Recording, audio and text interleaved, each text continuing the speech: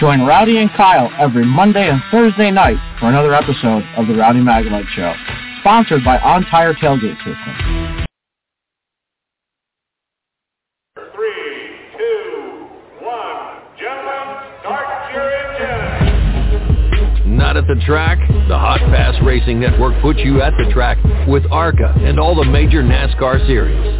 From Daytona to the final checkered flag, the Hot Pass Racing Network is your inside pass.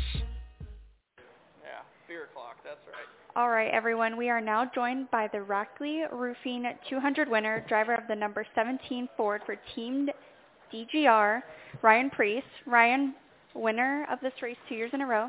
How do you feel? Pretty good, for sure. Wish I could have a few more beers later, but we got another race tomorrow, which we have a really fast car for. So excited to hold on to that one. Like I said early in pre-race, that we had a fast truck, and you don't want to give them away. So happy, a little closer than I wanted it to be, but happy we were able to finish it off and end up with 2 guitars and 2 trophies. We will open it up to questions. If you have a question, raise your hand. We'll start Bob with Bob Pockris didn't pick me on Twitter.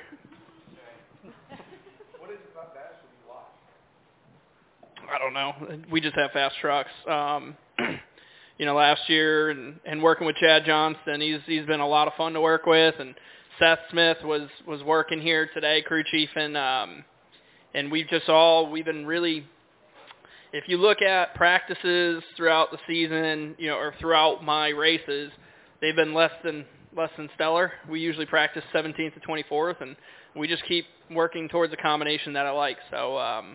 I would say this was the first week that, as a team, we've unloaded really well, and we've just been able to not screw it up for sure. So, Matt Weaver, Racing America.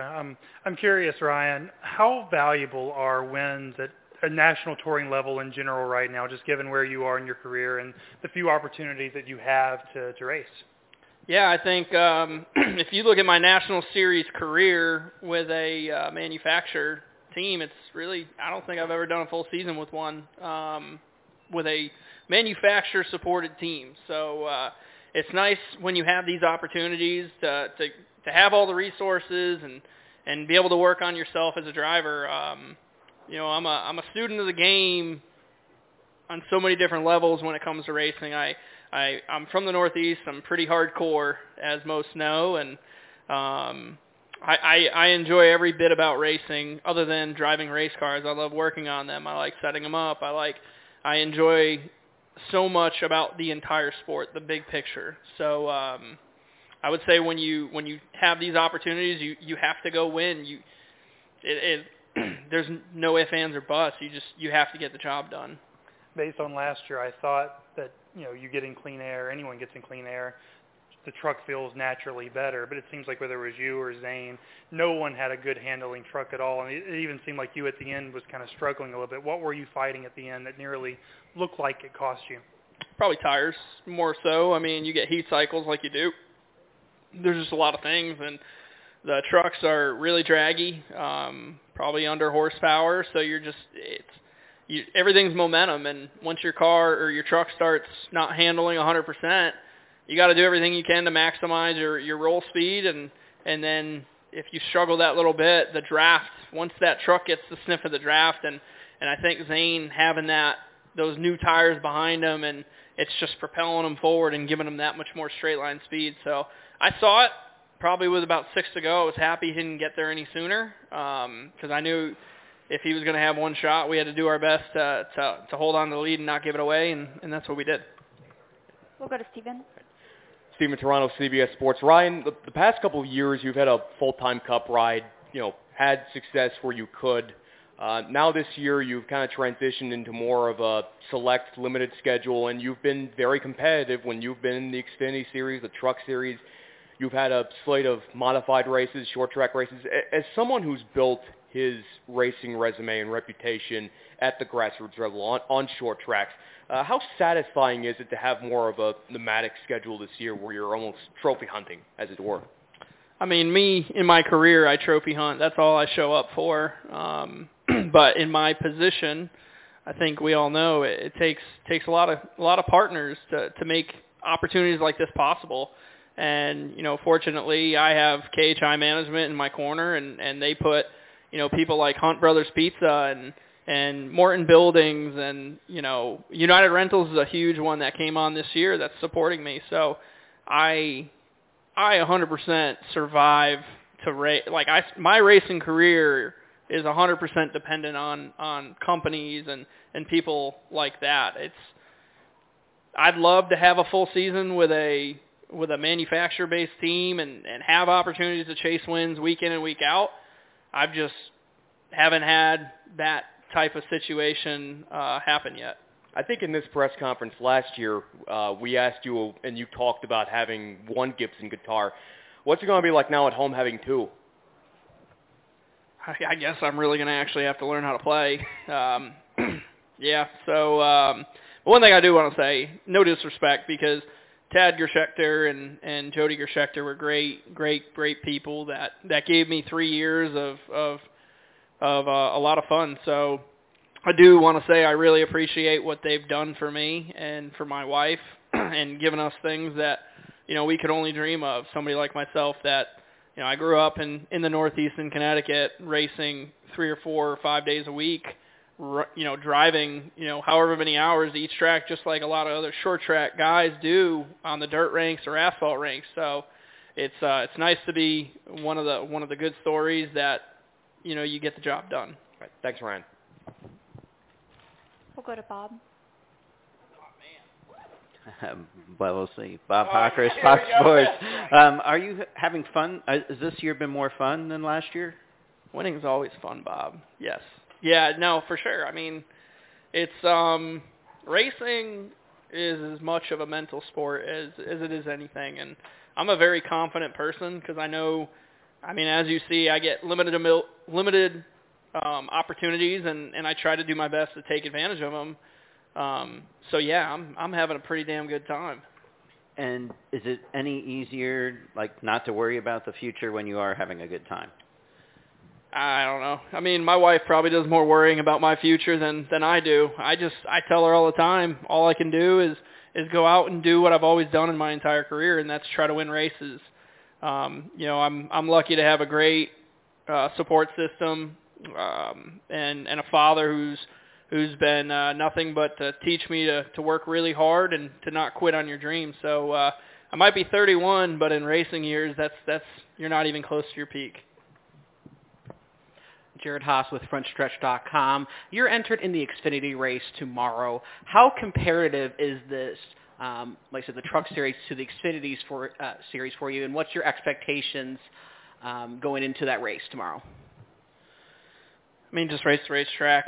That's kind of what I was doing tonight with the resin and how it's playing out. It's going to be a totally different race just because it's going to be in the middle of the day versus at night, right? So I don't think you're going to be able to move to the bottom like we all were, but I could be completely wrong, and I guess I'm not going to find out till lap 5. But I will say that they've brought a great United Rentals number 5 Ford Mustang, and hopefully we can get the job done, and I could be talking to you guys here again.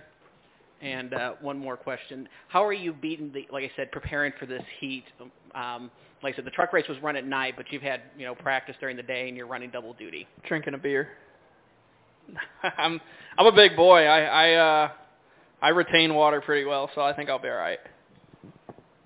All right, we'll go up here in the front. Yeah, Ryan kind of answered my question. Does this a win tonight boost your confidence? You've got a pretty good track record on this track. What about the confidence factor? Yeah, so I think it's always nice to be able to get that win, just because sometimes, you look back at Vegas or Texas or Charlotte. Those were 3 races where I felt like we had opportunities and just things didn't go our way. So it was nice to not have to have a green white checker or have one of those situations. Yeah, it wasn't a I'm clear by 10 and that's it. But it was it was nice to be out front and be in control of the race. And also, how many truck races do you have planned this season, or do you know?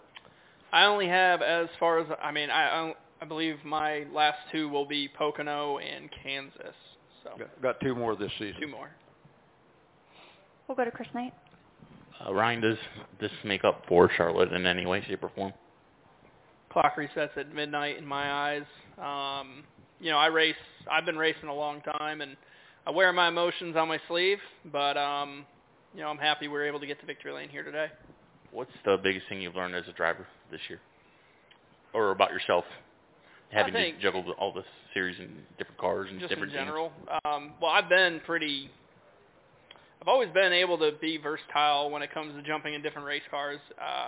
I'm labeled, and I'm completely okay with being labeled a modified guy, but I grew up racing open wheel midgets and micros, and I've raced a lot of different race cars and pretty much won in them all. So I do embrace my Northeast roots and where I come from and where I've really made my mark, but at the same time, I feel like as a race car driver, you need to be able to be good in anything at any time. Dustin Long. Dustin Long, NBC Sports. Hey, Ryan, so you got the two truck races left, and then tomorrow's Xfinity race is it in terms of Xfinity and truck then for the rest of the season, correct? Yeah. Yep. So I know you're doing the modified, but I mean, what more do how tough is it to show, or as you look ahead and with the limited opportunities, with not having anything else, for the most part for the next few months as deals and start, getting finalized and such. I mean, if somebody wants to step up and help pay tires and all these other things for me to race my late model or my modified more often, I will. But I'm lucky that I do have supporters that help me race when I'm not racing in the National Series. But like I've said, I race for fun and I enjoy it, but I race for a living. So I'm kind of almost looking at my short track schedule as I got to pick bigger money races to go run. You got to look at it, as a business because got other things going on. But at the same time, when I'm not racing, in Xfinity or truck or the other stuff, I'm at the shop. I'm working out with the pit crew guys, or I'm in those driver debrief meetings and listening in and trying to be as up to date as possible with this Cup car. So if that opportunity ever were to happen, that there's a very slim to none window of learning the car. I know when they announced your role with SHR, one of the things was like simulator driver. Are you still doing much of that, or with your other racing, are you kind of not doing I'm busier now than I ever was. I mean, there's a lot of days, or I'll get random text messages to come in and fill in for people. I'm usually there a couple times a week and for quite a few hours. So it's a good role to have. So how comfortable do you feel with this car? I mean, although you've only raced it 2 weekends, I think Cup weekends, but with the sim time, how is that? Do you feel like helping? I mean, I'm really comfortable with it. I said, Dover was a better run. I feel like the result didn't show, but we were really fast and we had a great speed and we had a pretty good day. We're all just learning the car right now. There's a lot of things that teams are learning, and the progression of this car is going to be really quick soon. I think it's not done. I don't even think we've scratched the surface on teams figuring things out. So, I just want to be a part of that and be there and be ready, because I've said this in the past, when those opportunities happen, I'm going to be ready. Any final questions? All right. Thank you, Ryan, and congratulations. Thank you. Appreciate it. All right. Hey, I'd like to welcome everybody to the Rowdy Maglite Show. Kyle Magnum, Ryan Priest brings it to the checkered flag at Nashville. Directly, I want a roofing, taking care of racing, man. Kind of spend some money with these sponsors, Kyle. But we're right now waiting on 7K Racing call in with Teddy, Josiah, and Action Jackson here. Rowdy, it's good to be on. PA Speed Week is in full force right now. Can say Kyle Larson and Christopher Belt are both at Lincoln tonight. 42 cars have shown up for that show. I will be at Grandview Speedway Tuesday night and also Port Royal Speedway Wednesday night for those Speed Week shows, and looking forward to it. Really looking forward to getting back to the track and bringing you as much coverage as I can, Rowdy. Well, Kyle, big weekend. Ryan Priest, man, he's looking forward to being part of that new car that we talked this weekend, Kyle. I think it's been pretty successful. What's your look on the next-gen car? That was a good race. Kind of got jumbled up there at the end, but, the Hendrick cars have been strong. Chase Elliott joins William Byron, 22 Cup races this year, and, 2-win club's a big deal, especially in this format with all the winners we've been having this year. Gibbs cars were good. They fell back on pit strategy late in the race. Denny Hamlin finished 6th. He just pitted. And, he led most laps, 115. So, but it was a good. I mean, all these races have been good, Rowdy. I mean, there really hasn't been, I don't think, a bad race with the next gen cars. So, I mean, we've been watching it every week, and in a few weeks I'll be able. Well, other than the Pocono tire test, I'll be getting to see my first view of these cars close and personal when we get to Pocono here in a few weeks. Well, Kyle, I'm looking forward to Pocono. But, Kyle, I'm going to bring in our first callers tonight. And, Kyle, you've been here long enough to know these guys. We're bringing in 7K Racing. Teddy, Josiah, Action Jackson, and the family Casatis. Sorry if I'm mispronouncing that, guys, but welcome to the Rowdy Maglite Show. Thank you for having us on, guys. Yeah, thank you guys for having us on. We're honored. Thank you for having us on your great show. Hey, we appreciate it, guys. Looking back through your social media, y'all are like me. Y'all living a blessed life. We're doing a lot of great things and having fun. Oh, yeah. Absolutely. And, for all of us, we're very thankful for what our parents do and the sacrifices they make to try to help us make it to our goals. So let's start with Teddy. Teddy, so you're racing late models now at Elko and had a pretty successful year last year. Let's talk about your 2021 season. Oh, yeah. I mean, our 2021 season went really well for a learning year for us. We learned a lot, and it was a really fun year. We did Elko most of the year, and then at the end we went down to La Crosse for Oktoberfest. That was a really fun experience, but overall it was just a really good year for us. So what's it like now when you're racing 3 wide?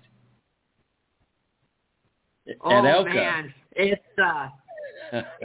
one place where if you're in battle, it's one place where you're cringe and you just hope that you get to the corner as safe as possible. I mean, it's somewhere you just have to hold on and wish for the best. So is that where you got Rookie of the Year? Elko? Yep. Rookie of the Year there, and NASCAR Minnesota Rookie of the Year as well. Pretty impressive for your first year, wouldn't you think? Oh, absolutely. And I'm just really thankful for everybody who supported me and stepped up behind me. So let's speed up to speed now. What's going on with y'all? Was it this week back at Elko in the ARCA Menard Series? Did y'all learn anything? You got to race. Wasn't you kind of a feature race before the ARCA Menard Series, Teddy? Yep. So we did 40 laps before the ARCA Series race, where usually on a regular race night we do 2 25-lap features. So we did a 40-lap race, and the ARCA race was really good. It was really entertaining. Hey, Teddy. Yeah, Rowdy? All right. I thought I've got Kyle. I thought he was wanting to ask a question, Teddy. So let's talk a little bit about the where you was at the BIR Performance Driving School. And you've been busy, Teddy. I'm telling you. Yeah, so I was up there, and I got my SCCA license up there, and that's just for a different opportunity, you know, if an opportunity comes up. But you'll have to talk to Josiah about that because he's been going up there with the Legend car and doing track days with that. That's kind of a road course, right? Is that a road course? Road course. So, what's it like hanging out with Rich Pickle? Oh man, it's really, really cool. I mean, he's one of my childhood heroes, so it's a really awesome experience. And whenever you're around him, it's something that you always want to absorb. You never know when the next time you're going to meet him. But for him, you know, just hearing his advice, he gave me a lot of advice at Oktoberfest at La Crosse last year. That was something amazing to me. And just to be around him and just hear the stories, it's pretty cool. I know we've had him on the show. He's really a great, great guest. And then, what's it like going to the Dick Trickle Memorial? Oh man, that is something cool. And to be honest, Rowdy, with all my racing experience and stuff, that's one of my favorite places to go. You go there, you meet friends, new friends, you know, that maybe knew Dick or were fans of Dick or even knew Dick up close. But it's really amazing, and it's a really nice facility. I mean, they put a lot of work at the memorial, and for me, it means something because I was really, really young when he passed away, so I never was able to meet him. But to hear the stories and everything about his personality, it's really cool. And it's probably the closest I'll ever get to Dick is just hearing through his stories. So, kind of wind down here with you, Teddy, before we move on to Josiah and Action Jackson there. I've been there several times. When you go, how can you explain your experience at the PRI show? Tell everybody what it's like when you go to the PRI show in Indianapolis. Well, it's one big place, and let me tell you, you could get lost in it. But there are so many people around. I mean, there's vendors everywhere. And you never know who's going to be walking around the place. I mean, you'd be walking, you may see John Forrest walk by you. I mean, it's really, really amazing, but it's a really cool place to go to. A lot of hot rods there. Stuff that you just do not see at a regular local car show. Absolutely. And, you know, they have their PRs, and you can learn a lot of different things, too, and sit through seminars. It's really encouraging as well. Well, Teddy, before we get done, let's talk about the guys and gals that help you go around at Elko and trying to make your year successful. Absolutely. First of all, I want to thank the Lord Jesus Christ for what he does and for our family and our team. Second of all, I like to thank the fans. I mean, they're the ones that make racing what it is. And third of all, I like to thank what you guys do. People like you in the PR industry. I mean, you guys help the racing community. And on through my sponsors, I would like to thank the Car Lot in New Prague, A+ Stump Grinding, Pro Car Doors in Maple Grove, Tribodyne Lubricants, Jerry's Abra Auto Body, Repair of America, Westfall Construction, Yoder Farms, Terry and Judy Burnham, Vermilion Creek Homes, J&L Collectibles, Telfer Design, Eric Bolinson, Ryan's Automotive, Elite Shock Services, Cesar Engineering Racing Engines, and Racing Empire.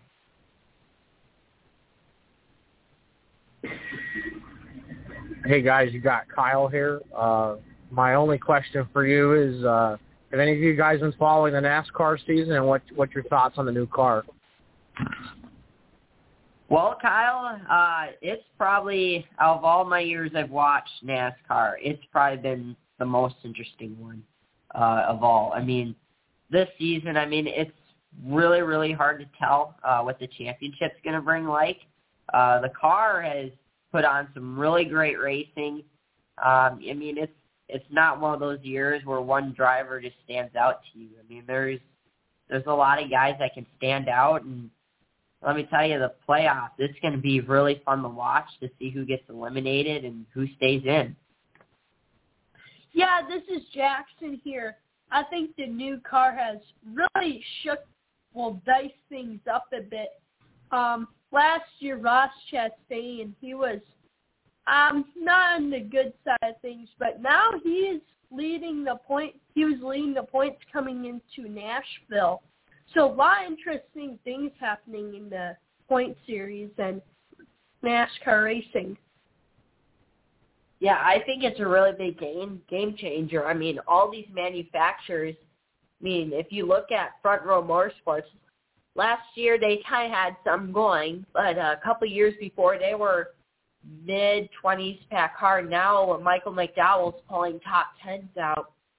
And you look at all these people, I mean, Trackhouse Racing, it's only their second year and they're pulling wins off. And it's really evening out. You saw the dominance of Hendrick, and now everybody's kind of come up to their level. It's real interesting. I think so too, guys. I like it's brought parity to all the teams. Kyle and I were kind of questioning about it. Our deal was let's give it about 4, 5, 6 races. And we did, and we like. I mean, I like the racing, guys. You know, what I like about it is they asked Trackhouse, the crew chief, about what car was in at what race, and they have no idea. They all fit every race. That one chassis can be interchanged to go to that race. So, Josiah, let's talk about what you got going on now. You're in the Legends, right? Yep, I'm still in the Legend car at Brainerd. Well, hey, listen, you got Teddy up there breaking ground for you, and it's going to be easier for you when you get there. So all you need is seat time. So how's that going for you? Yeah, it's going real great. I love it up there. It's a real nice facility. I've gotten not 6 hours of racing there. And for 25-minute sessions around 2.5-mile road course, upshifting and downshifting. It's really helped me with the upshifting and downshifting because last year I wasn't really good at it, and now I'm almost perfect at it. And it's really helped us out, and it's a new opportunity. And we will be looking into a new car, maybe a Mazda Miata. But if there's any other opportunities out there, like if dirt came up, we are open to it. But right now, I think God's showing us to go to road course right now. Well, we've had some road course ringers on in the past few shows, and they're actually headed to Road America this weekend, if I'm not mistaken, Kyle. Kyle, have you got a question? Yeah, I'll ask a question. You got Josiah. I know you were saying about the road ringers, but I mean, what do you guys think? You think the term road ringer is still a thing, and are we past that finally? I think it's still there. I mean, they're really showing. I mean, they are showing in NASCAR with the road race thing, and yeah, they're still out there.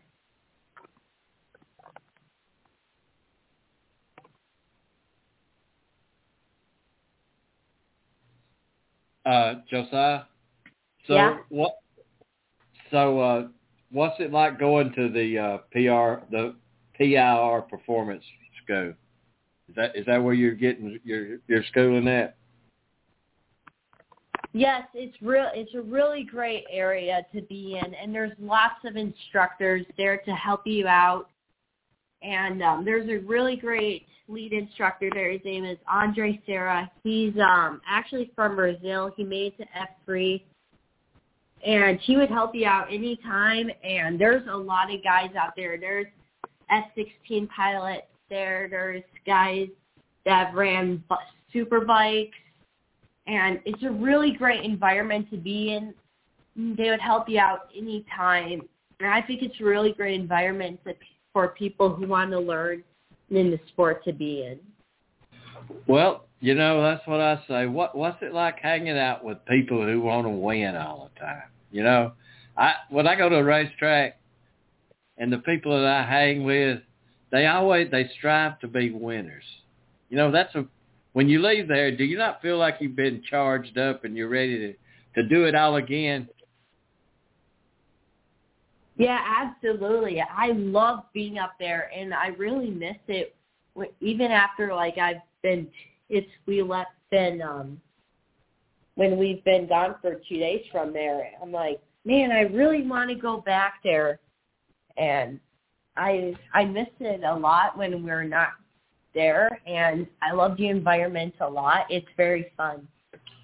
So I'm going to ask you, what's it like going to the PRI show? Oh, man, it's big, and there's so much opportunities there. We got a couple sponsors there, Tribe Performance Lubricants and Telfer's Design, and you never know what you're going to find there. You could find John Force strolling around or Richard Petty or guys from Street Outlaws or a whole bunch of stuff, and it's a really awesome place to be in, and the PR and the seminars are really good. There's a whole bunch of different stuff around there. And basically, if you go there, you never know what you're going to find. And it's really awesome to be there. Josiah, what's it like being at Dick Trickle Memorial?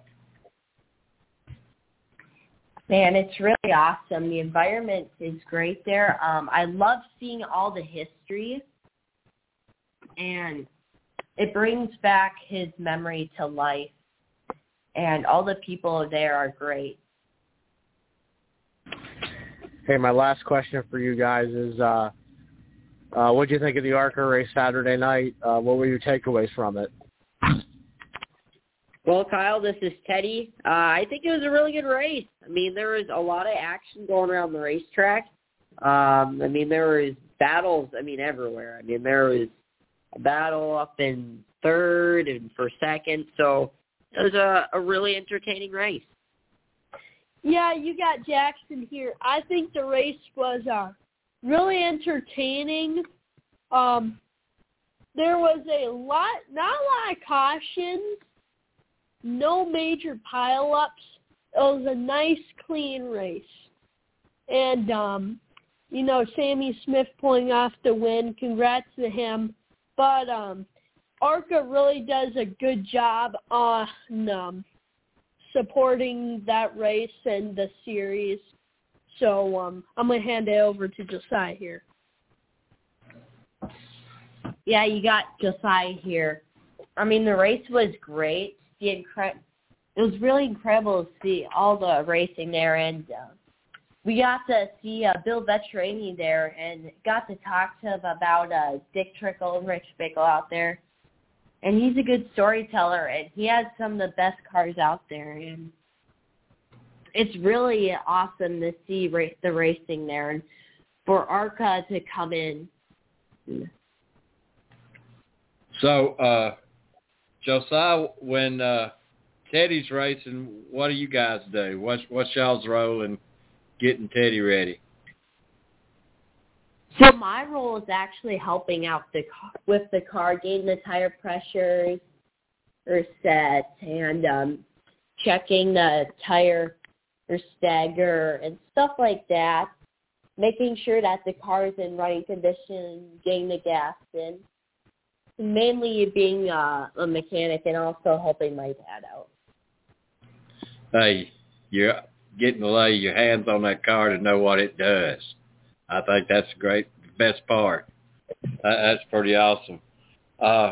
Let me move on to let's talk about who helps you go around there in Josiah and your legends. Yeah, first I'd like to thank the Lord Jesus Christ. He's helped us with our paths. He told us where to go And I think if it wasn't for him, we wouldn't be here or in how far we've gotten.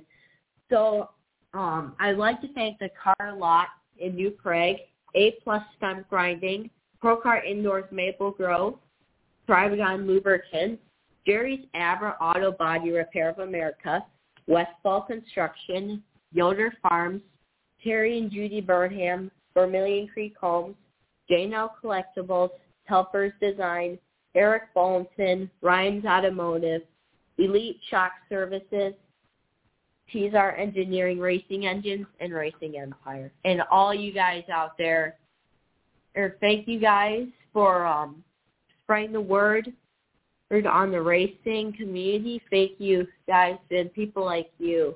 We wouldn't have the sport without you guys. Well, with that being said, Josiah, tell everybody where they can keep up with you this season. Yeah, they can keep up with us at 7K Racing on Facebook, Instagram, Twitter, and TikTok. All right, let me move on to Action Jackson there. Hey, you guys. Action Jackson, what's going on, my man? What you got going on? Tell us what you got going on this year. Well, we haven't raced yet in the Bando. Our team's hands are really full with Josiah and Tay right now. And I'm getting a lot of experience at Pro Kart, but we are going to race in the Bando this year. We're not running for points, so that kind of relieves some of the pressure. But we will race maybe sometimes out of the States probably, and definitely at Elko. With that being said, isn't it more important, instead of racing for points right now, racing for seat time and the experience of being at other tracks, Action Jackson? Yeah, I like the experience seat time because that's going to help you out in the long run. Points are only going to last for you for a season. But I think for the long run, I would choose the experience and seat time for those tracks because then when you get there again, you'll get better and better and better. So what's it like hanging out with Rich Bickle at the racetrack? Oh, it's an absolute blast, man. The stories he pumps out and also all the other people. I mean, it's a great community with him. It's a lot of fun being with him. What's a race night like to you at Elko? Well, what's it like if you're going this Friday night? Or Saturday night? What would be your routine for Saturday night at Elko? Well, first when we pull into the pits, get Lexi out into stands. I would stay with Lexi the entire night because we're too young to go into the pits. So while Josiah and Mom are helping out, me and Lexi will do some photos and cheer Tay on. So you're not at the age restriction keeps you out of the pits right now. Yep, the age. Well, you can learn a lot on that side of the fence. So once you get in there, you know what it's like being out there. Oh, yeah. So I'm going to ask you the same questions. What's it like going to the PRI show? Well, I don't know really because I've never been there. I'm waiting for it. From the stories that my brother from what the brothers have told me, I think it's going to be an absolute blast when I go there. It'll wow you. It absolutely will. Dick Trickle Memorial. Well, I can tell you that it's a really good place. The time and the effort the members of the Dick Trickle Memorial have put in there, it's really coming to life when you go there. The history of him And when you come to the memorial celebration, they have all sorts of things there. Live auctions, and they have they have some of his Dick Trickle cars. But at the live auctions, you can find a lot of Dick Trickle stuff there. But the work that they've put into that, the rewards are really coming to life. And when you go there, the history it's all around you. You can see Dick Trickle's brother and his cousin and his niece. I met his sister, his two sisters. But it's really a great community there. So what's the shop like when Terry Burnham shows up? Well, definitely he's either going to bring a couple things. Cupcakes, dilly bars, or donuts. But when he comes there, it's all stop your work and talk to him, because, he'll help us out there, but mainly when it comes to his shop, we're just sitting down talking to him. So what's your favorite snack that Terry brings? Probably the caramel, it's either the lemon meringue cupcakes or the caramel with salt cupcakes. Okay. Action Jackson, let's talk about the folks that help you go around when you get to race your Bandera. Well, first, I would like to thank the Lord Jesus Christ. He's put me on this path for a really good reason. And I would also like to thank the fans and my parents. Without them, I wouldn't be able to be here. And I would also like to thank people like you promoting racing for radio. And I would also like to thank my sponsors, because obviously you can't have a race team without sponsors.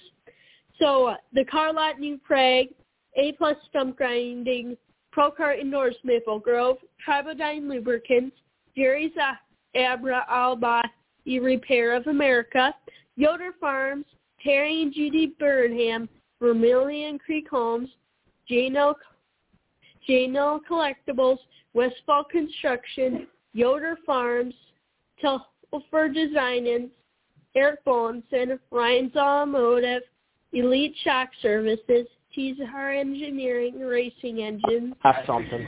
and Racing Empire. All right, Kyle. I think Kyle's got a question for you, Action Jackson. All right. Action, it's Kyle here. How's your racing season been going, and what are you looking forward to gaining out of your experience? Well, right now I'm just staying tight and helping my brothers out and going to pro kart and keeping those skills sharp. But our team, it's really busy with taking Josiah to BIR and racing Teddy. But I will be racing in the Bando. And I'm also hoping to get a win pretty soon. But we're not going for points. We're going for seat time. That's going to help us out in the long run. Well, you can't beat seat time, Action Jackson. Guys, starting with Teddy. Teddy, anything to close the show, man?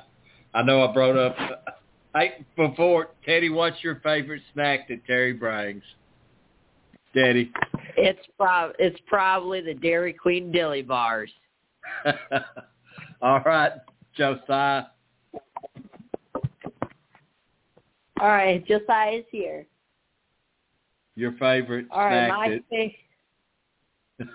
Oh gosh, there's so many. Oh, I'd say probably the donuts he brings. Man, he's spoiling y'all.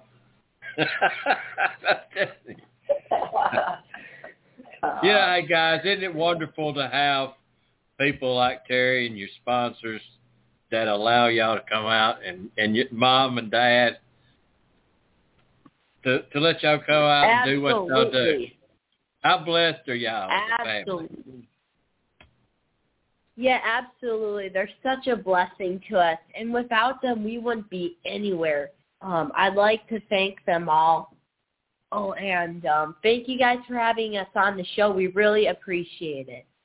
All right, guys, Kyle's gonna cut this out, and we'll send it over to you. But he's at work, and we'll have it back over to you tomorrow. But guys, tell everybody where they can keep up with y'all. Teddy, where they can follow the 7K Racing. So you can follow 7K Racing on Facebook, Twitter, Instagram, and TikTok. All right, guys. Thanks for being part of the show. Thank you so much, guys. Thank you. All right, Kyle, 7K Racing, man. I appreciate it. Terry Burnham, I got the goods on you now with the snacks. Kyle, we're going to move on to Justin Allgaier winning the Xfinity Series, and we were lucky enough to be able to get the recording for that.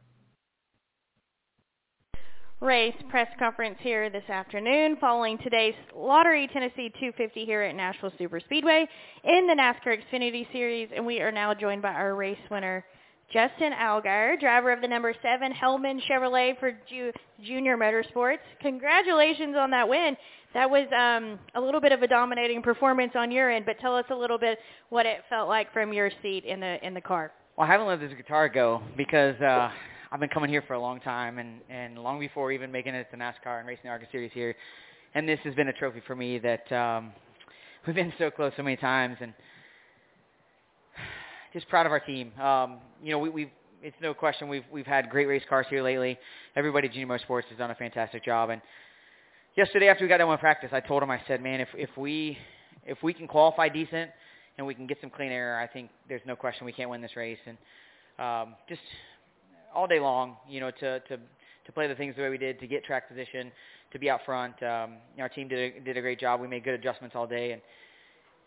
And at the end there, I'll be honest with you, I needed some antacids when we pitted for tires because I thought it was too early, and I didn't know what it was gonna be like. And when we took back off after that restart, my car didn't handle quite as good as I wanted it to in dirty air, and I wasn't getting through the field quite as fast as I thought I would, and so I was pretty disappointed. And I just settled in. Eddie DeHunt did a great job of keeping me calm all day and settled in. And man, about 10 to go, I was expecting a caution. I'm not going to lie. I was really expecting a caution. And so to not get that felt really good, and just proud of our team. It's always good to get a victory lane, but to get Hellman's back in victory lane, to get Chevrolet back in victory lane, Hendrick in the department, it's a lot to be thankful for.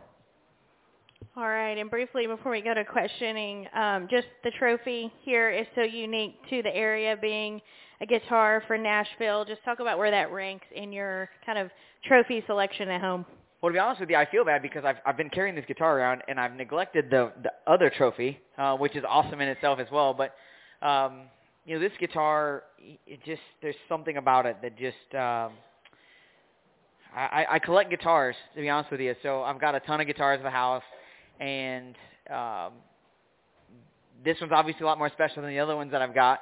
But Greg from Off Axis Paint this morning told me, he said, man, I need you to get that trophy today. I need you to get that guitar. And it's been on my bucket list for a long time of trophies. There's a select few trophies that are iconic in this sport, and this is one of them. And Nashville Superspeedway has done such a great job.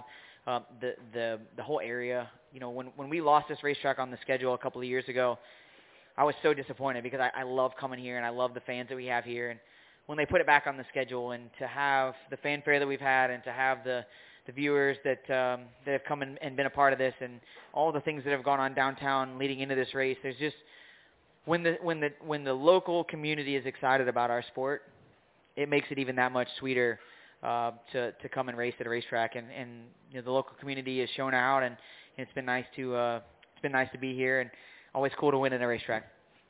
All right, sounds good. We're now going to go to questions in the audience. If you have one for Justin, please raise your hand. We're going to get to as many questions as we can, and we'll start over here to our left and then make our way here in the middle. Jared Haas with FrontStretch.com. My question for you is, did the heat really affect you while leading at all any point of the race? To be honest with you, I kept looking up in the grandstands every time we'd come out of turn 4, and the people were packed in up there in the sun. I mean, literally I could see the sun beating down on the fans, and they were up there cheering us on, darn near every lap we come by. Even when it got spread out a little bit, the fans were still engaged in the race, and I just kept thinking about how hot it was probably sitting up there, and my job wasn't too bad sitting where I was at, right? And our team does a great job. We've obviously done a lot of work to try to make sure that the cooling inside the cars is the best we can. Ride helmets, everybody that's a part of cooling, K1 race gear. I mean, everybody that helps us try to work on cooling throughout the course of the year.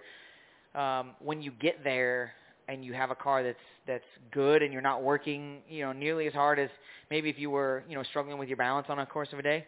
I felt really good. I know some of the others didn't, and I hope everybody is okay after this. I mean, it was extremely hot, so I hope nobody got too overheated. But from where I was at, it was pretty easy sailing there. Where would you rank this between, like I said, with all your races that you have? How hot this race has been? When I got back in traffic a little bit there, and I got to fighting my balance, it was probably ranked towards the top. But when we were out front in clean air, and I was able to get some air drug in the window, it really wasn't as bad as I thought it was going to be. So I mean, obviously it's hot, but it's probably somewhere around the 5th to 10th range for races. So hopefully the fans enjoyed what they saw today and didn't get too hot. All right, go ahead, Nate. Nate Ryan, NBC Sports. Following up on that, Justin, when Kyle Larson was in here yesterday, he said he's running his cool suit because of your recommendation. So can you give us the backstory of that a little bit and what suit you're using? It's interesting. I probably get laughed at a little bit for wearing a cool suit in an Xfinity Series race, right? They're a lot shorter, but, over time I've learned, the more refreshed you are at the end of these races, the better you're going to be. And I see a lot of drivers have kind of followed suit. I've talked to Kyle about it pretty extensively. They have a system that they run on the Cup Series that's a little bit different than the one we run in the Xfinity Series. But honestly, if we could fit that system in our car, I'd be running it in my car as well.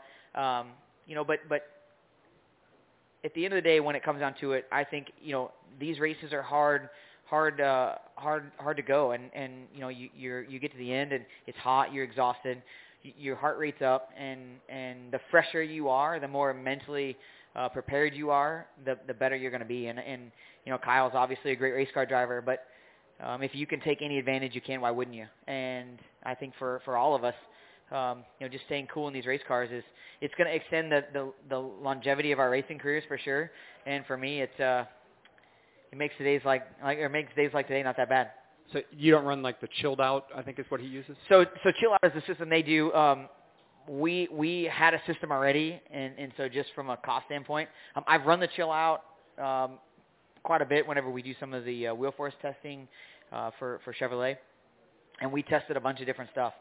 And that particular system won't fit in the Xfinity Series car, so we haven't put it in the car, but they've done an incredible job. I mean, to be honest with you, the first time I ran it, it got so cold it almost made me get sick. Just the shock of the cold water coming through there. So it's a great tool, and that's the thing, right? As long as you have the right tools, it makes the racing that much easier. And they've obviously done a great job. I mean, they weren't the first, but they've definitely captured what I think is the best product in the market for sure. And last one, how do you hear about that? Is it word of mouth? Do they pitch you on it, or how does it work? Word of mouth. To be honest with you, they were in another racing space, and hearsay and people talking about different things, and we tried it out, and it exceeded expectations for sure. All right, Bob. Bob Pockris, Fox Sports. I have two. First off, do you know how to play the guitar at all? So as a guitar collector, I do not know how to play the guitar. I feel like I should, but I've only collected guitars that are meaningful to me. And so this one's probably not the ideal learning guitar to learn how to play the guitar, but I feel like adding this one to the collection, I need to start taking some lessons because I feel like it's time to maybe master the guitar a little bit. And when you have a 6-second lead at times and 3-second leads, I mean, was there any part of you is like, how can I not win this race during it? Oh, there's a lot of ways you can lose them. I've learned about 99 ways to lose a race, and I was just waiting for a caution at the end. I just felt like something was going to happen, especially when the cars that didn't pit with 60 to go, when they were having to make their green flag pit stops. I expected something to go wrong, somebody to maybe make a mistake trying to come to pit road or whatever it was, but we got down to about 10 to go, and I really was getting nervous, right? I mean, our car was so good, and I was just trying to manage the pace, right? So whatever they were giving me gaps to Trevor, and obviously Trevor was pushing as hard as he could, and so I was trying not to overdrive the car, right? But on the same end, if we had a late race caution, I needed to have as fresh a tires as I could to be able to make a run for it. So, car was so good today, and I'm just proud of our team. I mean, we've had great race cars all year, but today was really the stamp on the envelope, I guess, if you will, of how good our program is and how strong our race cars are. And this racetrack for me, I love this racetrack. I've been lucky enough to run good here in pretty much every class of car that I've run here, every team that I've been here with. And it just suits my driving style really, really well, and I love coming here. So, it just culmination of a lot of things together that made the day as good as it was. All right, go ahead. Mike Organ from the Tennessean. Kind of building off of that, can you talk a little bit more about Trevor and how concerned you were with the push he made in those last 25 or 30? Yeah, I mean, Trevor did a great job today. I mean, obviously, knowing Trevor really, really well and knowing that this is home, almost home for him, right? I mean, it's not home, but it's close enough. And I knew he's been trying to get back to that victory lane so bad, and we've been great friends for a long time, and obviously they had their challenges on pit road that put them behind. I knew he was going to be tough to beat if we had to race apples to apples. Along with the 54 and the one, and there was a couple guys that were making some pretty good speed up there. But I felt like for us, once I saw who was behind us and I knew he was pushing hard, then it was, okay, how do we try to maintain the gap? And he made some good time up there for a little bit, and I just tried to not, cook the tires off of it. And, ultimately I think put ourselves in a pretty good position. I think those last 5 or so laps, we were able to kind of pull back out a little bit. And if we had a restart, it'd have been tough. It was always going to be tough to manage it, but I felt like, I knew he was having to push to try to close that gap, and I felt like we were doing a good job of managing it. All right. Well, Stephen, and then we'll get a mic over to you, Chris, right? You have a question? Okay. Good. Stephen Toronto, CBS Sports. Justin, with your win today, you gained 2 full spots in the point standings. You're up to third now, 32 points back from the lead. I know we're not quite there yet because we've still got 11 races left in the regular season, but we had a 2-week break before this to kind of separate the first half of the regular season from the second. How actively were you and your race team looking at where you were in the point standings and what more you needed to do in order to put yourself in a position to contend for the regular season championship? I'm going to be honest with you, at the beginning of the year we had some pretty dismal races, and I kind of wrote off even getting to that top 3 at one certain point. I just wanted to be in the top 12, to be honest. And we've made a steady run here. We've had some consistency. We've had all these things. But racing is a lot like I made this analogy earlier. But racing is a lot like swimming in a river, right? If you're swimming upstream, you're just kind of maintaining with the current. But if you stop and just kind of relax, you're going to go backwards. And that's how the sport operates. I mean, there wasn't a team or a driver over these last 2 weeks that wasn't fired up, trying to make their program better, trying to get their cars better, trying to work on setups, whatever it was, to be in a better position for when we came here and moving forward. And even being as good as we've been, our team has still worked their guts out to try to get there and be better. And today we did that. And I don't know if we can get to the regular season championship and be the leader. But we're going to give it every effort we got. And I've been lucky enough to win one of those regular season championships. But I'll be honest with you, that was probably the worst playoffs we'd had the year we won the regular season championship. And so for us now, it comes down to, we've done a great job. We know we have cars capable. We know we have a team capable. We need to do a good job for those final final 7 races and put ourselves in better position for the playoffs, not just going for that regular season championship. I think sometimes you lose the forest for the trees, and for us it's all about Phoenix at the end of the year and trying to go for that championship. So we got to get there first. All right. Thanks, Justin. Yeah, thank you. All right, Chris.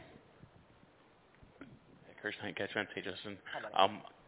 So you said that on TV this was probably the most dominant car or best race car you've had in your career. So where will you beg Jason to let you take it next? Say that last part. Where will you beg Jason to let you take it next? I'll be honest with you. After practice yesterday, I wasn't sure if I wanted to take it anywhere. So honestly, I don't know that there's a spot. The one thing that I will say about our organization right now, there's not a car in our fleet that I don't feel like could put on the performance that we had today. Our cars are so consistent. The bodies, the fab shop at our shop is done an incredible job. The Hendrick engine shop. I mean, there's not a piece of this race car that I look at and go, we couldn't have that same speed with one of our other cars. That being said, obviously it won a race, so you gotta give it some props. But I feel like right now our program is just really, really good. We're doing a great job with the setup. We're doing a great job with fine-tuning all the little details when we get into practice, and that's really what this is all about. So I don't know if we'll run this car again until the playoffs, but I'd say it'll probably make an appearance somewhere in the playoffs.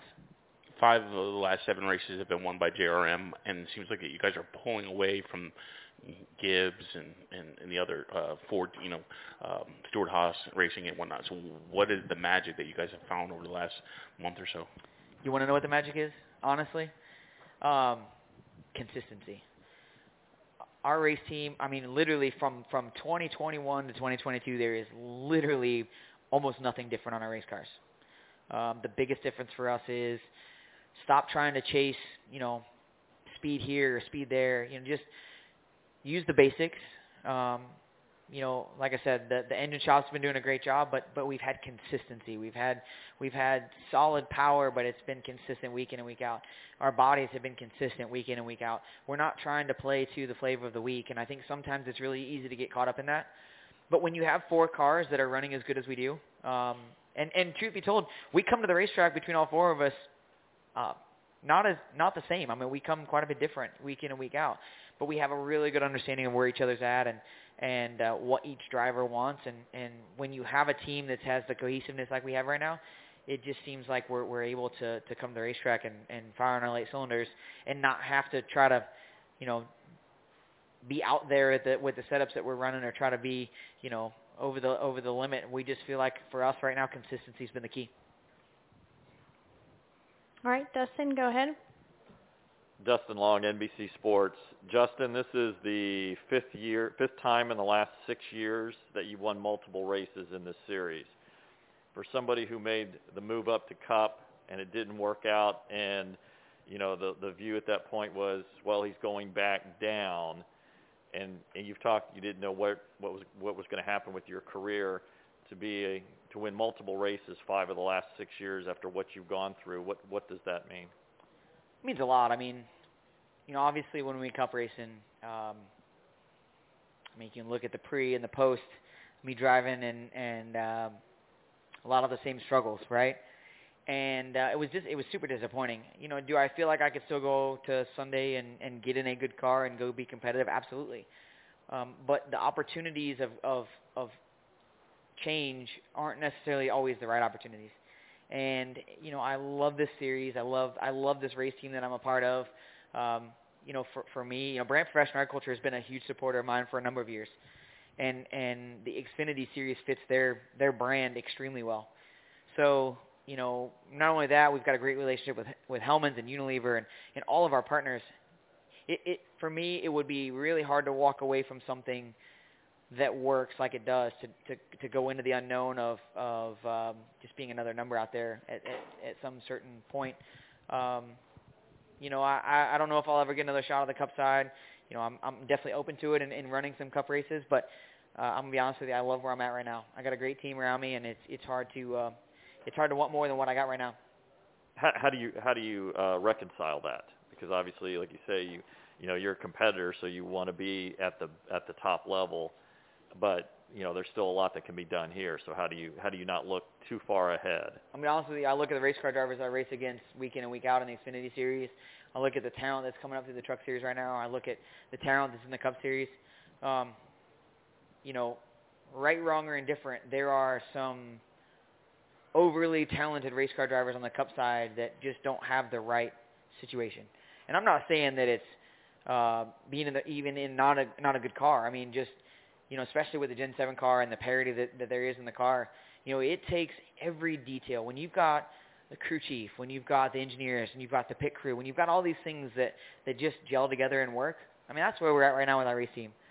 Everybody on this race team wants to be there. They want to move forward, and there's some overly talented race car drivers that are going to race tomorrow that they're going to run 30th plus and could easily be in a different situation and be battling for wins. And, you know, I definitely, I mean, do I want to go over there and win races? Absolutely. But it's equally as hard to come here and do this and be in this series and be a part of it. And I love the relationships that I have right now. And the walking away from the relationships, whether it be a partner or team members, would be really hard for me at this point. Especially, you know, here, when it's all said and done, I'm not old by any means, but you know, I'm not the youngest driver out here. And I'm more than content. You know, look, if my racing career ended today, I'm more than content with what God's blessed me with. More than content with it. And there's no race wins, there's no championship, there's no nothing that's going to make me more proud of you know, my racing career. My family gets to come with me a lot. They're not here today, obviously. My dad's sitting right in front of me. You know, all these things that play into this make this sport for me what it's all about, and I'm happy where I'm at. Yep. All right. Any final questions for Justin? All right. Congratulations on that win. Thanks for spending a little bit extra time with us, too. Absolutely. Thank you, guys. What you got, Chris? How do I feel about Road America? I feel great about Road America right now. I love that racetrack. It is definitely on the bucket list of racetracks to visit for fans. If you've never been there, it's worth it. And as a driver, it's even better. I love the fact that it's 4 miles long, to be honest with you. And the fan, like here, it's 4 miles, and if there's a spot to watch a race from, I mean, I've watched fans climbing trees to watch that race. So it's a special place, and I'm looking forward to getting back up there. Thank you all.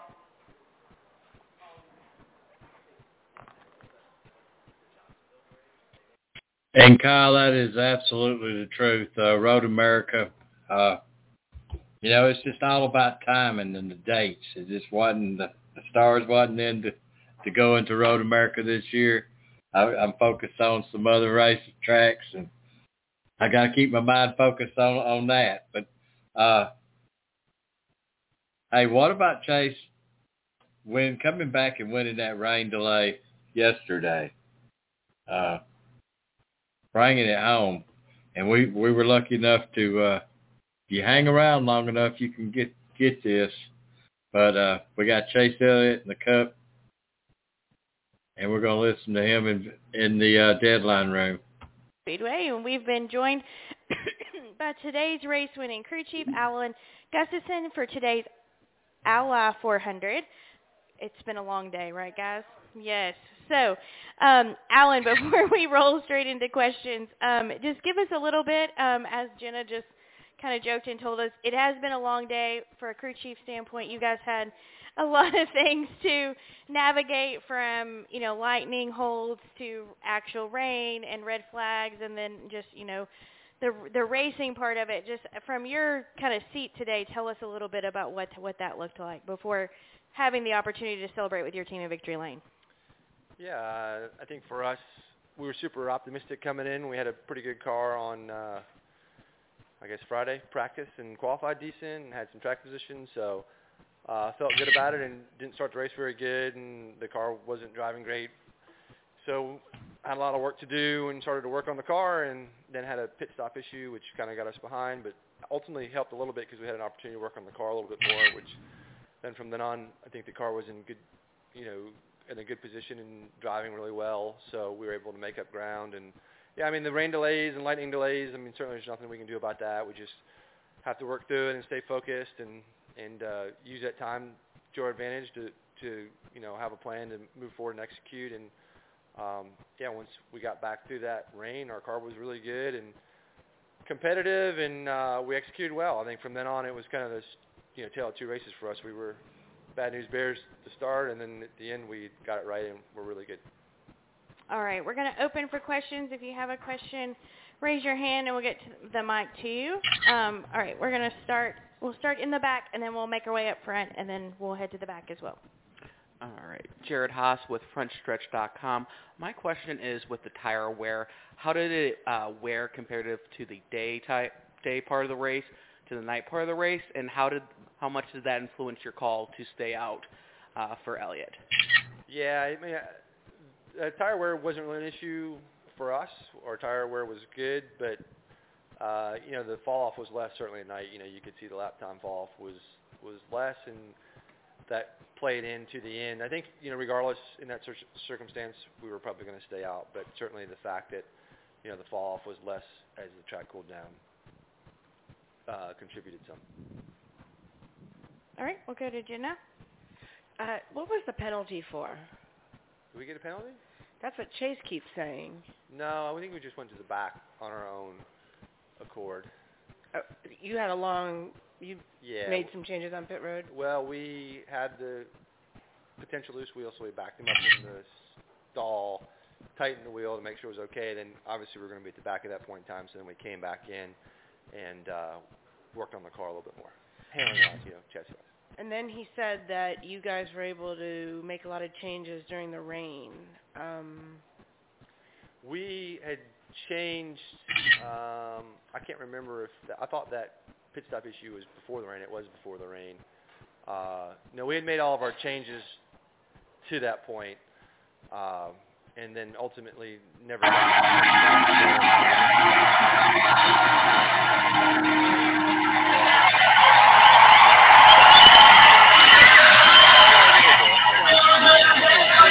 We'll disregard everything he said. Yeah. So you guys stay out. Everybody comes. All the guys you're racing for the win come in.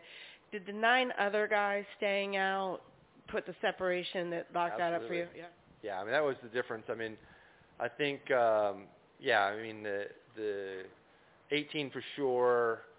19 was really good. 18 was really good. The 18 was really fast on a short run. So, I mean, if he lines up anywhere near us on new tires, it's game over. But, he just, my expectation was he wasn't going to get that close, and I feel like there was going to be enough, and it typically is. It's really tough, right? I mean, there's enough chaos in front of you that you just can't go anyway. So that's what we were hoping for, and ultimately there was, I guess you said 9 or whatever, but 10.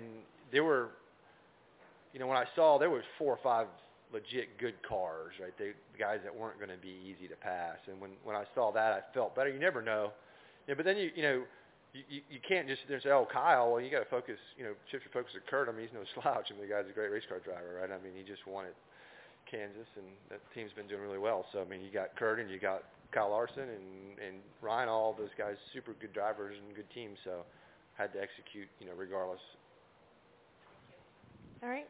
We'll go to Mark and then Steven. Mark Caro, PRN. Congratulations. Thank you. You get points in both stages. You get some more playoff points with the win. You're still in position, of course, to get the 15 for the regular season championship. What does this win do in moving towards that goal? So you other than not getting the stage wins, you kind of got everything tonight. Yeah, I mean, that's the position we're in right now. I think most of the guys, whatever the 12, certainly that have won are focusing on that, right? I mean, that's kind of the key now, is to get as many playoff points as you can, so you position yourself as best as possible when it re-racks, because anything can happen. There's still a lot of time between now and then. So we're obviously working to win every race, but when you're there, the points and playoff points are the focus. So is that a goal to the point where that's part of your strategy planning every week, or you just stay on offense and just hope for the best? Yeah, I mean, I wish it was a bit more glamorous, but that's kind of what I try to do every week. So you just, I mean, if you're leading the points or you're wherever you're at, you're trying to win, and you're trying to win stages, and you're trying to lead laps and have the best car possible. And yeah, I mean, are we in a position to maybe take a few more gambles now than we would have if you're somebody else? Certainly, but I don't think it's significantly different. All right, Stephen, go ahead. Stephen Toronto, CBS Sports. Alan, I don't mean to drudge up bad memories when you're kind of riding the high of a victory. Of course you Yeah, don't. I know. Do it. Next. I have to. Charlotte, again, Charlotte. You're asking me about Charlotte? Yes, oh, actually. Awesome. Love it. Yeah. Perfect. So anyway, you know yes. what the Did I scenario mention was. Charlotte? Yes. Was that in the back of your mind when that caution came out and you had to make the decision whether to stay out and hope everyone else behind you, or hope enough other drivers stayed out and you'd be able to stay out front, or come in and risk everyone else staying out? Yeah, I mean, it's how anything you do in life is based on your experiences, right? I mean, everything you do. So certainly that factors in the decisions I make. Unfortunately, the bad ones are the ones that always get brought up, but all the good ones factor into my decision-making process too. So I don't know. Did I think about Charlotte? Do I think about Charlotte? Do I get reminded of Charlotte? Yes, I do. Unfortunately, yes. Was it a huge influence on what we had to do here? Not really. Right. Were there any other times in the past where you elected to stay out and it worked out? Just so we don't keep drudging up bad memories. Yeah, Let's there's a lot of them. ones. I mean, I can't think of the top of my head. I mean, probably the coolest one was with Mark Martin at Loudon, and whenever that was, because that was. I mean, I don't know. Like, there's certainly ones that we've that I've stayed out and won. I won a race with Kyle at Phoenix staying out. So yeah, like I got to go through the Rolodex here, but there's quite a few that's happened. So. Right. Just so that's on the record. I won Dover with Chase staying out. Oh yeah. How about that right. one? Yeah, there we go. We got a few. Yep. Right. Cool. Sure. Thanks. Thank you. Appreciate it. All right, we'll add those to the notebook. Okay, we're going to go Nate and then up front, please. Nate, Ryan, NBC Sports. Alan, there was one move, I can't remember when it was, but there was a restart where Chase passed 5 cars in a half a lap. Can you give us your perspective on that? Yeah, I felt like that was kind of the moment in the race I was like, all right, we should win this race. Ultimately, I didn't feel like we were going to pass the 18 and 19 at the time on equal ground, so I wanted to get off sequence with him there. And when I did, not as many people pit as I had hoped, so we were a little bit further back, and he got back to, what you're referencing, 4th or 5th in no time. And I was like, this gives us a huge advantage, and I think it's a testament to how good 19 was. It was just really took us a long time to pass him, but then certainly we got past him and were able to track Kyle down in pretty quick order there. So, yeah, that was a big deal. Restarts typically aren't our forte and our strength, and Chase did an amazing job with that, and that was really the first kind of indication. I knew we were getting better. You just don't know how good you are because we weren't really in the best track position, and that was the first indication. I was like, all right, this thing's pretty good. Chase isn't conservative, but he's not really known for that kind of aggression. Yeah, did that take your breath away a little bit? Yeah, no, it just fires you up. You're like, all right, here we go. And like you said, he's not conservative at all, but he's just a guy, he's a very calculated driver and doesn't put himself in bad positions. So when I knew he had that much confidence in the car, then I knew it was that good. And then I know you've talked a little bit about points, but this gives you 13 playoff points, and you're tied with Byron and Chastain now for first, which I know is, you've still got 9 races to go in the regular season. But where does that, I guess, position you? Does it give you some confidence for the championship hunt?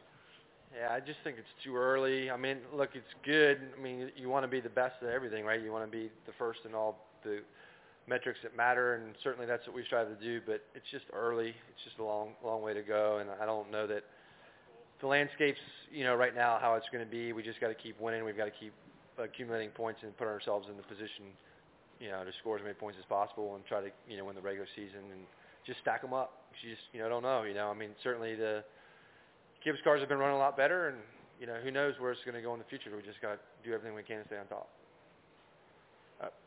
Chase, I know it was in comparison to the fairgrounds when you had fears of a snooze fest here. I'm curious, a couple times through it now, what kind of racing do you feel like this track has given you guys, and was tonight, exciting in that way? I like boring races that we lead every lap. So I'm probably the wrong guy to ask. So I mean, I don't, and that's up to you guys to decide. I want to make it as boring as I possibly can. All right, we're going to go back to Dustin. Dustin Long, NBC Sports. Hey, Alan, there's been so much talk about this car can go to widely variant types of tracks compared to what you guys used to do. Obviously, you won at Dover. You went here at Concrete. Was this the same car? Were things able to carry over, or is this something that was a car that was run on the Bristol dirt or something? I have no idea, to be honest with you. I don't know. I don't know where. I mean, they're all. It's not. We don't look at them the way we used to and categorize them, for certain types of tracks. So it very well could have raced anywhere. I have no idea. Do you feel where do you feel you are in understanding this car and able to calculate what to do in terms of adjustments or look ahead as opposed to just trying to react? Yeah, I mean, it's still early. We're still learning things. I mean, I feel like we came here with a little bit different philosophy from what we've been running. We had the off weekend to kind of work through it, so this isn't our typical package. It's slightly different. It's fairly different from Dover, so I don't know if it was better or worse, but it ran well. Yeah, I think everybody, my fear is that there's not a ton of adjustment in the car, so everybody's going to kind of drive down in the bottom right corner, you know what I mean? It's just eventually everybody's going to get to a very, very similar place through experience and guys that are good at what they do. So I don't know that we've tapped everything, all the opportunity to get the car to drive good or get an advantage. So we'll keep working on it, but I hope that we can keep opening up new ways to get performance out of the car, because if not, I think everybody's going to get pretty close pretty quickly. And the last thing is, so is it too early to see trends, or is everything's just bouncing from week to week and nothing makes sense yet? Well, I think you can. I mean, everybody can draw their own trend line they want to. To me, it's not. There's just like there was tonight. There's probably a legit pick your number, 8 or so cars that can win the race, and the team that executes that the best and puts themselves in position at the end wins. I don't feel like there's really been a dominant car in a race all season, really, that I can think of. All right. Any final questions for Alan? Okay, we'll have a follow-up with Jenna. Alan, with the 2 long delays, how do you keep the team motivated and focused, and the driver as well? So the team, we just kind of came off a rough start, so everybody was pretty honed in, and so you just feel like you just were taking a beating, so you're pretty much ready to avenge that. But for Chase, I just, I felt like I needed to instill a little confidence in him that the car was improving and we were getting where we wanted to be. And it didn't take much, but I did talk to him a little bit and just said, hey, with the way the car's driving, where the lap times are, and as much ground as we made, even the restart when we went to the back before the rain delay, we had made some pretty good ground. I was like, look, we've got a really good shot here. We got to stay focused. So he's pretty easy. It's not hard, but I didn't want him to. I know he's in the car and driving hard, and then things happen, and then it's super easy to get frustrated and super easy to think that things are going to go bad, and where he's at, obviously based on what he's talking about, doesn't know the whole story all the time. So I just wanted to make sure that he knew that, hey, I was pretty confident that we were going the right direction. We were going to be in position to do what we needed to do.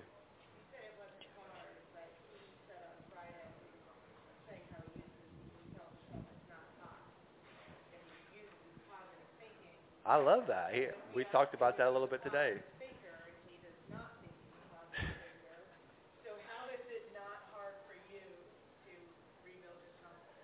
I don't feel like I was rebuilding his confidence. I was just basically trying to say, hey, we're not going to screw it up anymore. Go do your job. That was kind of it. So I've always my philosophy as a crew chief's always been the same. Is my goal is always to make the driver the weak link, right? If he's the weak link, then I've done my job. The team's done their job, right? With him, it's not an easy thing to do because he's a pretty strong link, and obviously other guys that I've worked with, So that's what I try to do, and that was a little bit more of what I was describing. Is I was trying to say to him, hey, the word I was going to use, I'm not going to use. We're done, what messing up, and we're going to get after it, right? So stick with us, bring your A game, I'll be good. All right. Alan, thank you for spending some time with us. We appreciate it. You are free to go. Bob's got some questions about how you're now the concrete king, and All right, we're going to how the narrative changed. Continue now with our post-race press conference for today and tonight, I should say. Al 400, we've now been joined by our race winner, Chase Elliott, driver of the number 9 Napa Chevrolet for Hendrick Motorsports. Congratulations on the win, Chase. We appreciate you spending some time with us. We're going to roll straight into questions for Chase. If you have one, raise your hand. We'll work to get the microphone around, and we'll start with Larry Woody. Chase, congratulations. How tough was it to maintain your focus during all those stops and starts and delays? Yeah, it wasn't too bad. I feel like we've had that a good bit over the last few years since they implemented the lightning thing. So it wasn't. I didn't think it was too difficult. All right, Mike, go ahead with your question.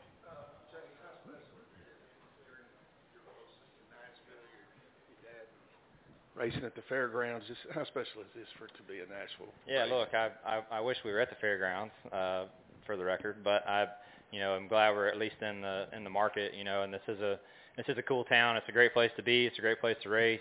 It's a town that I think embraces us, and we embrace the people that are here, and they stuck it out. I mean, heck, the crowd was still pretty good, I thought, for it to be 11 o'clock at night or whatever, and having started this thing 6 or 7 hours ago. So yeah, I thought we had a good crowd. Appreciate everybody sticking around, and it is close to home for me. So it's hard to win anywhere, but when you win kind of close to home like that, it is pretty special.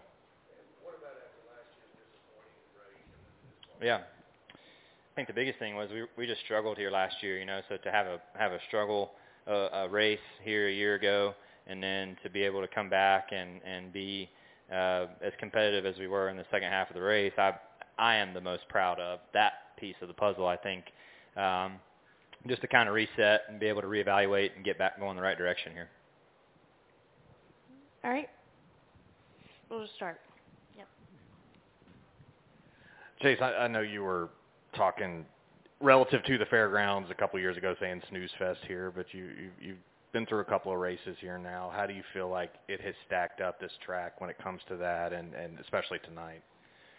Yeah, I mean, I didn't think the race was terrible tonight. At least we could get up off the bottom and move around, which I thought was, encouraging. And I was even more surprised that we still moved up after the sun went down. I thought at that point it was going to be really one lane, and it really wasn't. You could still be in at least a couple different lanes, and it was way more racy than I thought it was, or I thought it would be.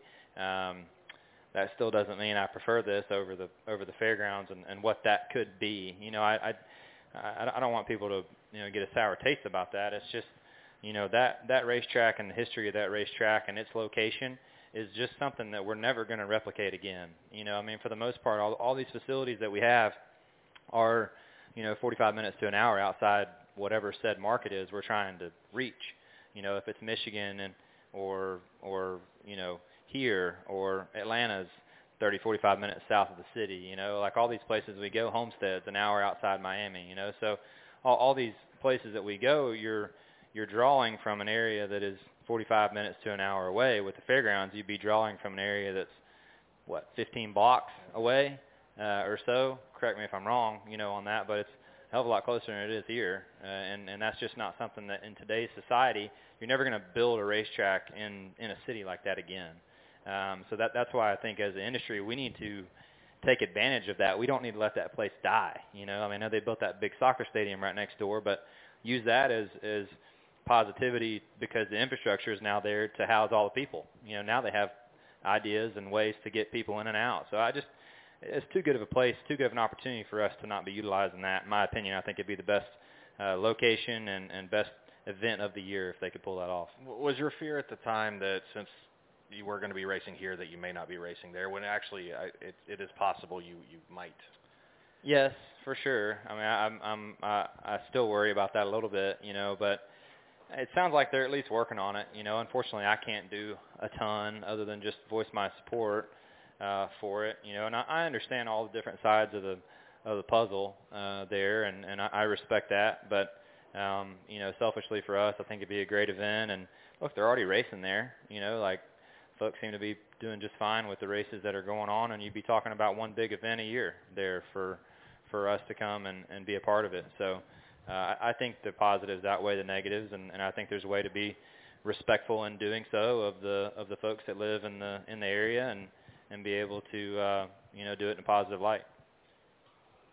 All right, we're going to go to Mark, and then we'll make our way back over here. Mark Garrow, PRN. I've got two questions. First, Chase, is it enjoyable to win a race where you have some problems, you kind of go off the radar screen? The JGR cars led 250 of 300 laps. They were kind of going like, all right, one of us is going to snag this thing, and then you end up winning. Is it fun to win kind of off the radar? Yeah, I mean, look, it's fun to win regardless, I feel like.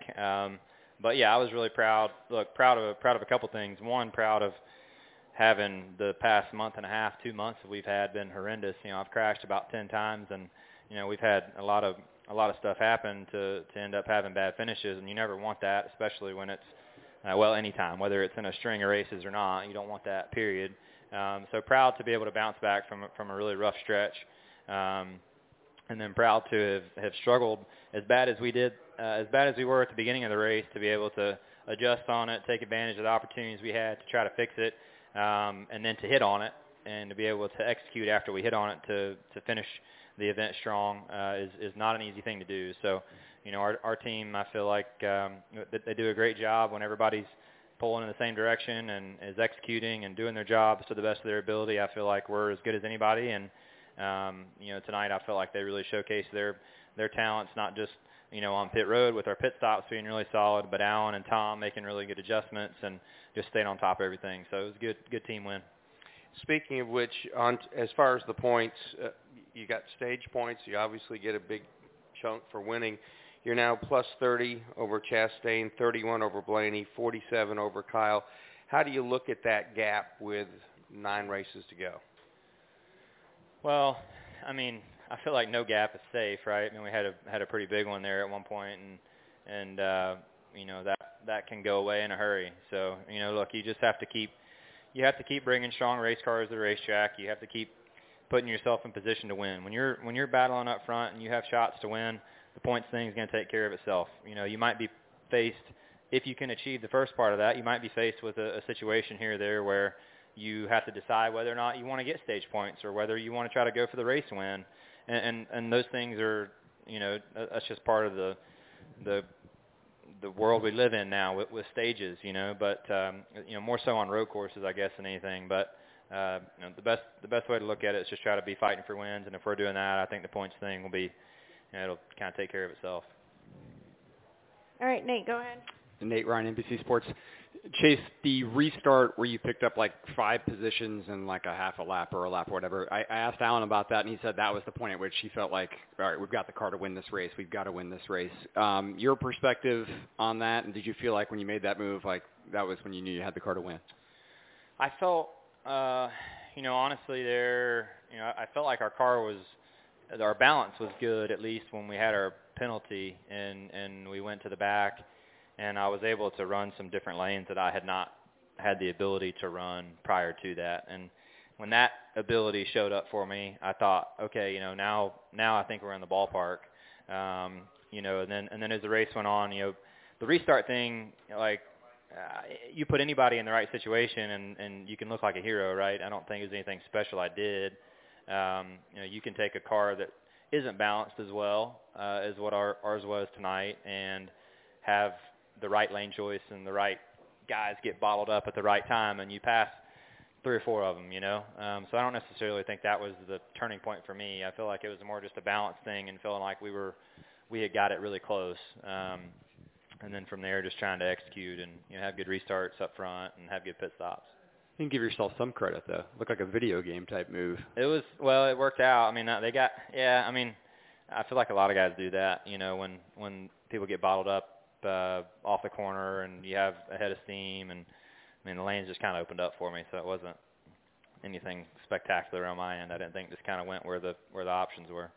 And following up on the points thing, beyond just having the lead in the point standings, you're also now tied for playoff points lead with Byron and Chastain with 13 playoff points. So you feel like you're positioned pretty well with all this talk about, guys are going to fall out in the first round who we're not expecting. It seems like you're getting a little bit of a cushion. Well, you want more than that, for sure. I mean, I don't think any cushion is safe in the playoff thing unless you have 7 or 6 or 7 wins, like some guys have over the last couple of years. At that point, then you're probably feeling much better about it, But I don't think 2 in just a couple stage wins is going to give you the confidence to make dumb decisions, in the beginning of the playoffs. So, look, I think everybody's vulnerable when the playoffs start, especially as the rounds progress. I mean, we have seen guys with those big cushions not make the last round. So I don't think anything's guaranteed. You certainly want to hedge your bet in that direction as much as you can.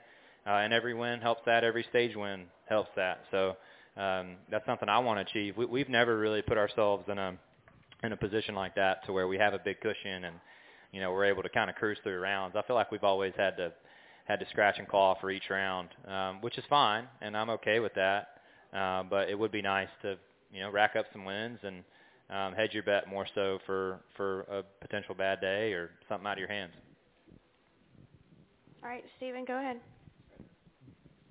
Steven Toronto, CBS Sports. Chase, now that we've had 2 races in Nashville, where exactly does this race rank among the competitors in terms of races that are coveted and that drivers want to win? Obviously, Nashville doesn't really have the recent history in NASCAR since there was a long gap between the 1980s and last year. So it's not necessarily like the Southern 500, the 600 in Charlotte, what have you, but it's pretty quickly become a destination race. There's a lot of hype around it. Obviously, the market's big, kind of like Las Vegas is almost, and obviously everyone also wants the Gibson guitar when you win this race. So where exactly does it rank? Yeah, I mean, I think it just depends on what your personal thoughts are on the city or whatever, but I've enjoyed coming to Nashville. It's been one of my favorite towns for a number of years, and have raced at the fairgrounds and had some special memories over there. So, yeah, it's special to me because of that, but I don't really know where it ranks amongst everyone. For me, every win is important and special to me because they're really hard to get. I don't take any of them for granted, so they're all big, in my opinion. They're too hard to win, to not appreciate them, in a pretty high regard. Thank you. All right, go ahead. Jared Haas with FrontStretch.com. Before the 2022 season, you had 0 wins on concrete. Now you won at Dover and Nashville. What, with the next-gen setup and concrete tracks, have you kind of found that you found this recent success on concrete tracks? To be honest with you, I don't know that it has anything to do with the next-gen thing. I feel like we've had good runs in the past at Bristol and Dover, and not necessarily here, but, at least at Bristol and Dover, to where we've had shots at winning and, haven't. But, look, you get the right day, the right circumstance, and the right car balance, and everything goes your way, you can, I feel like our team can have a shot. Unfortunately, today was that way for us, and we were able to get it done. Thank you. Yep. Any additional questions? All right, we're going to go to follow-ups. We'll grab one from Jenna and then follow-ups for Dustin and Nate, and we'll wrap there. All right, Jenna, go ahead. Back off, Nate. Chase, how much say, thought, anything do you have in staying out or pitting on that last caution? I mean, I let Alan do his thing. He lets me do my thing, so I'm gonna let him do his. And just have confidence in that. It doesn't do me any good to not. when I start questioning his decisions, I feel like is when we start going down a road that is not favorable for success. So he has had a lot of respect for me and let me do my job and let me approach things a pretty unique way and kind of be me. So I've always respected him in return and let him do his thing and just had confidence in whatever that decision is. And when you walked in, he was answering a question about how, one, he keeps the team motivated and the driver motivated during those long weather delays. He said because the car had been so off at the start that the team was no problem, but that he did need to have a talk with you. What do you do during the delays, and how did that talk go between the two of you? Yeah, I mean it was straightforward. I mean I think really we just talked about our balance. I mean honestly, we just talked about where we were at the start of the day, what we did in practice on Friday, how we landed in the position we landed in to start the event, why we chose that, and why it wasn't working. And we tried to diagnose that to the best of our abilities, make a decision on which way we wanted to go, and we did that. And fortunately, it was the right decision. So just had dialogue about the car. I feel like when you get into the situations or whatever it may be, look, if it's not going to make you go any faster, it's probably not worth talking about. And talking about those things and how we ended up where we did is a fruitful thing to do in that time period. So that's what we did. I think that's probably what a lot of people do. It wasn't anything spectacular or really special, but we were able to just kind of talk through some of that and go back in a direction that worked for us. And fortunately, the condition changing and our adjustments ended up in a really good spot. No, I felt okay. I at the beginning of the race, no. I mean, I felt like we were really, really off. And then after we had our penalty, whatever it was. Yes. Yeah, our extended stay on pit road. How about that? Whatever. We started in the back. So after we started in the back and I was able to run some different lanes that I hadn't been able to do throughout the day, at that point I felt like, okay, we have something to work with again. Our car is driving like I remember it driving on Friday. And, from there we just kind of went to work and tried to execute the event the best we could. Yep. All right, now that Jenna's got the non-penalty confirmed. Sorry. No, it's all right. No, I'm fine with it. So after the race, Chase. Same difference, right? We started in the back. Yeah, it's miscue, whatever. Kurt Busch was really beating himself up about the last restart. He said he kind of went soft. He wished he had thrown some fenders. Were you expecting a little bit more? Did it surprise you that he didn't kind of mix it up, or could he have even mixed it up in that position? I mean, I feel like you're always going to look back and, want to do something a little different. But, I feel like Kurt and I raced each other with a lot of respect. And obviously we're going for the win. We're going to be aggressive. I thought he was. And we went off into turn one and we're both sliding, up the track. And then at that point I got position on him off of two. And then from there I was just trying to manage my lanes, and if he was going to go in a lane that I thought might be really advantageous to him, I probably would have shut it off, on him anyway. But no, I thought, we raced each other with respect, raced hard, and when that on those restarts, when that one guy gets free, it's going to be very difficult for that second place guy to time up a run without a mistake or something on a short run like that to the end. So I thought he did a good job, and it was respectful. And from my end, I don't really know what else you can ask for there. All right, Dustin, go ahead. Dustin Long, NBC Sports. Chase, with about 40 to go on that restart with the 18, you were on the inside. He chose the outside. He had the lane choice, and you were able to get by him. What were you able to do, or can you take me through that, and what worked for you at that point to be able to take the lead and take control of the race at that point? Yeah, the 18 did it to the 19, a restart prior to that. So I felt like the opportunity was there to do it. If the circumstances go your way, unfortunately they did. So, once we got the lead there, it was just trying to control my gap to him, run my race, manage my tires the best I could, and not lose the lead. And then hope that a caution didn't come out. And I hate that it did, but it did, and fortunately it worked out for us. So then, after that last caution, before the pit stops, were you already thinking of what you would be doing, and I'm assuming you would have taken the high side and had the 18 on the inside, or if he had stayed out, it would have been the two of you on the front row again. Yeah. Were you already thinking about how you would have played, or would you have gone to the outside for the restart? Yeah, I was thinking the outside. I felt like there was a difference in used tires versus fresh tires. You know, I got the lead from him on fresh tires. He got the lead from Martin on fresh tires too. So that was the reasoning and why I did what I did. So how surprised were you to see those cars pit behind you then?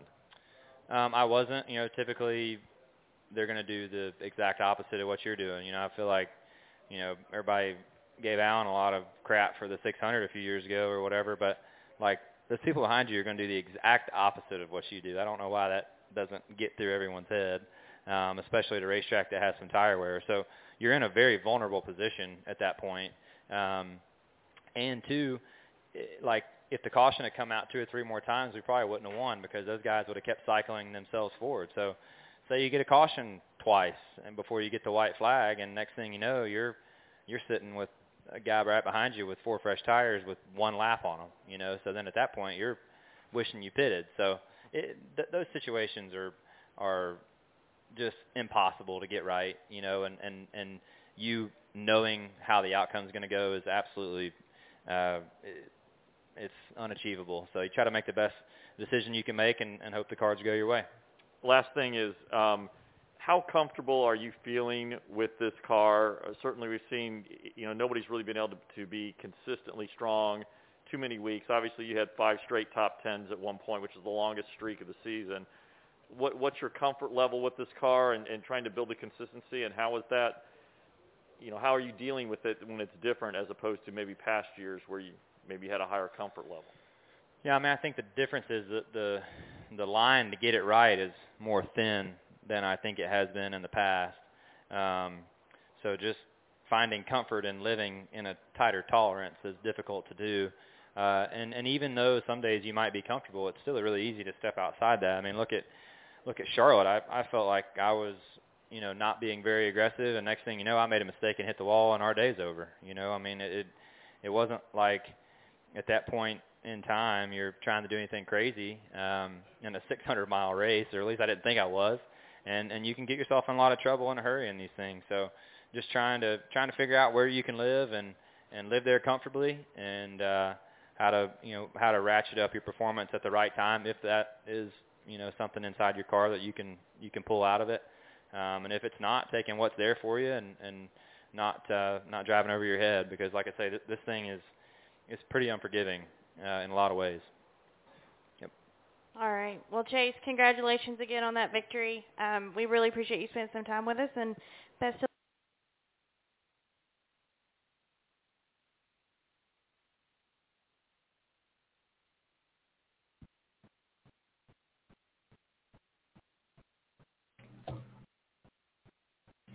Hey, how time flies. Appreciate it, Kyle. Let's see if you still there, Kyle. Early. Are we over? Yeah, almost. What you got for us? Just going to look forward to PA Speed Week. Be at Grandview Tuesday night, Grandview Speedway, and then Wednesday night at Port Royal. So looking forward to it. Kyle, I appreciate it, man. I know you're at work. I appreciate you being able to help us when you can, man. You're doing great. Do my best, Rowdy. You know that. I know that, Kyle. All right, everybody. Hey, we'll be here Thursday night. Landon will be in Thursday night. Is that correct, Pembleton?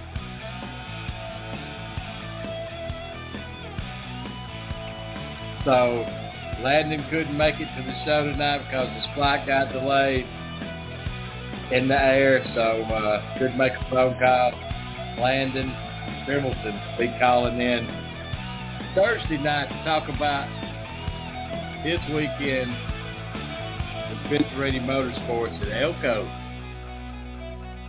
1 of 4 races coming up for Landon. Looking forward to it, Landon. Thanks, everybody. Till Thursday night. Bye.